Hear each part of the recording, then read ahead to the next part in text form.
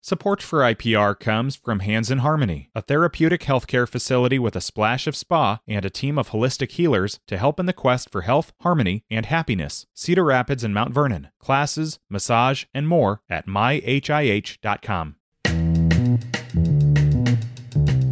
Today is Friday. It's the 15th of December. This is Here First from IPR News. I'm Clay Masters.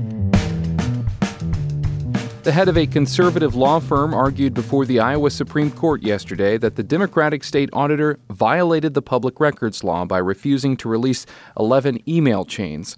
We get the details from IPR's Katerina Sestarek. Alan Ostergren of the Kirkwood Institute requested auditor's office emails with and about two reporters. He was seeking information about Auditor Rob Sand's discredited claim that the governor improperly used COVID-19 funds for a public service announcement. A district court judge dismissed the case last year, saying the emails could be kept confidential because they're part of an audit or examination. Ostergren appealed that decision to the Iowa Supreme Court. He says Sand is making an extraordinary claim that he's exempt from the state's public records law. Which raises the question, who audits the auditor? Do we have in our law the state that the auditor is just above examination to make sure that he is discharging his duties correctly? Justice Dana Oxley says the court has to decide whether or not the emails were part of an audit to determine if Sand broke the law. Republicans who control the Iowa Senate in the legislature have turned down Senate Democrats' request to hold a government oversight committee meeting on Iowa's nursing homes. Senator Pam Yoakum, a Democrat from Dubuque, says lawmakers need to act quickly in response to recent news reports of abuse and neglect at some Iowa facilities. As legislators, we have also received numerous emails and phone calls from our constituents who have expressed to us concerns about the care of their loved ones in nursing facilities in their communities. This is a very serious issue. Democrats say they plan to introduce legislation next session that would increase oversight and inspections at nursing homes and invest more in community-based care. In southern Iowa, Osceola is urging its 5,500 residents to use bottled water to stretch the city's water supply as extreme drought shrinks. Westlake, its primary source of water. The Des Moines Register reports Osceola Mayor Ty Wheeler asked residents to switch from using tap to bottled water for their drinking water needs. Cities across the state are struggling with declining water supplies as Iowa enters its fourth year of drought, the longest stretch in 2 decades. Nearly 2/3 of Iowa is gripped in severe or extreme drought, the U.S. Drought Monitor showed yesterday. Nearly all of Clark County, where Osceola is the county seat, is experiencing severe or extreme drought. A Northeast Iowa school district closed unexpectedly on Wednesday. We hear the details from IPR's Grant Leo Winterer. The Janesville Consolidated School District announced that it would be treating Wednesday and Thursday as virtual learning days due to a rash of sickness that suddenly swept across the school. 127 students and 13 faculty members have come down with the illness, according to a statement from the district. The district has a total of just over 460 students. The school says that it will spend Thursday disinfecting and sanitizing its facilities and expects to have students back in the building by Friday morning. No district personnel were on site for direct comment. And prosecutors say a suspect in the stabbing death of a Catholic priest in eastern Nebraska appears to have no connection to the priest or the town where the stabbing occurred. Assistant Washington County Attorney Eric Peterson outlined that belief yesterday in the arraignment of 43-year-old Keir Williams, who is from Iowa. The prosecutor also says that Williams has a criminal history in 5 other states and asked that a judge order Williams held without bond as he awaits trial. The judge granted that request, noting that Williams faces a possible death sentence for the murder charge alone. The Washington County Attorney in Nebraska says he will decide at a later date whether to seek the death penalty. In Iowa today, it continues to be unseasonably warm for mid-December. High temperatures will be in the low 40s to the low 50s. This is Here First from IPR News. These days, there's an app for everything. Now there's an app for everything you love about Iowa Public Radio. Local newscasts and stories from the voices you trust, your favorite public radio shows and podcasts, plus the music to soundtrack your day. You can have it all in the IPR app. Find it in app stores or at ipr.org/app.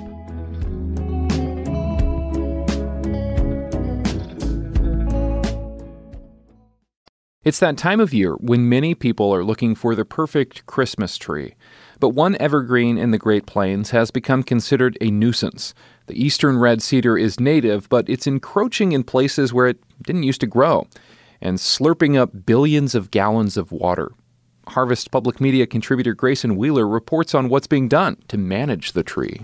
When Kelly Roberts was a kid in the 1970s, her family would scout their northwestern Oklahoma pasture every year, looking for the perfect eastern red cedar to become their Christmas tree. And so we would look for the right height and right width, and does that fit in the corner, and all those kinds of things. I remember traipsing across the pasture, and there were very few. So we would have to walk a while before we would find one. 50 years later, it's a different story. Eastern red cedars are carpeting areas of Oklahoma, Kansas, Nebraska, and Texas. Roberts isn't thrilled about the abundance of Christmas tree candidates. She grew up in northwestern Oklahoma. Her parents still live there. Roberts says the red cedars are changing the landscape and taking a lot of water. So it's 1.5 billion gallons of water a day. That's what our trees are drinking. And so it's almost like you have a really nice smelling, deep green sponge layer all over, the state. Red cedars aren't necessarily thirstier than other trees, but they're extremely drought tolerant, sucking up water in places where it's scarcest. The trees create a thick evergreen canopy that can prevent other plant species from growing, and they provide fuel for wildfires that sweep across the plains. Roberts got so concerned she lobbied the Oklahoma State Legislature. She brought them Christmas tree-shaped cookies with little no signs on them, in hopes they'd set aside funds to remove the trees. The legislature paid attention. And this year, Oklahoma began a more than $3 million red cedar removal pilot project, which started last month. Instead of hard hats and golden shovels, they passed out giant gold shears. In this case, we're here to kill cedar, so we bought our golden nippers. Trey Lamb is the executive director of the Oklahoma Conservation Commission, which is in charge of removing the trees. They're focusing on one watershed for now, but Lamb hopes this is just the beginning. I think we've lost so much land to the eastern red cedar that I think once we start to show some success, I think there's going to be, the public's going to really appreciate it and want to invest in it further. Red cedars are also creeping across other states. The Nebraska Sandhills are home to 30 times more red cedars than they were 20 years ago. Aaron Middlestedt studies watersheds at the University of Nebraska-Lincoln. He says in the Sandhills, where there's lots of land but not many people, it can be hard for ranchers to manage the trees. They do not notice anything's wrong, then all of a sudden one day they're like, whoa, there's red cedar everywhere. Middlestedt says the trees could cause a unique water quality problem for the Platte River, which provides drinking water to hundreds of thousands of Nebraskans. The Platte runs down from the Rockies, picking up nitrates and other pollutants as it passes through cities and farmland. But clean water running down from the Sandhills helps keep pollutant concentrations low. If red cedars keep spreading and gobbling up that clean water, it could mean more pollutants to deal with downstream. Middlestedt says that's the worst-case scenario. So we're trying to bring it to their attention now before it gets too late and, becomes a major problem. But there's a great tool against ornery red cedars: fire.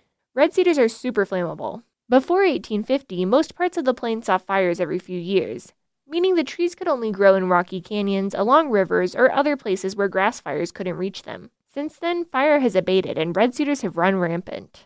Scott Stout is president of the Nebraska Prescribed Fire Council, which gives landowners tools to plan burns on their lands. Our whole goal is to put more prescribed fire out into the grasslands, and in our areas, the biggest thing is the cedar tree encroachment. Stout, who's also a rancher in southwest Nebraska, says he's noticed using fires to remove red cedars often improves the flow of streams. And that's not the only difference he's seen. From the bottom line of this cattle producer or whatever, you're increasing grazing acres for your cattle, the wildlife improvements. There's so many different things that benefit from that prescribed fire that, it's just hard to mention them all. Prescribed fire experts say it'll take continued efforts from individual landowners, state legislators, and federal agencies to slow the spread of the red cedar. For Harvest Public Media, I'm Grayson Wheeler.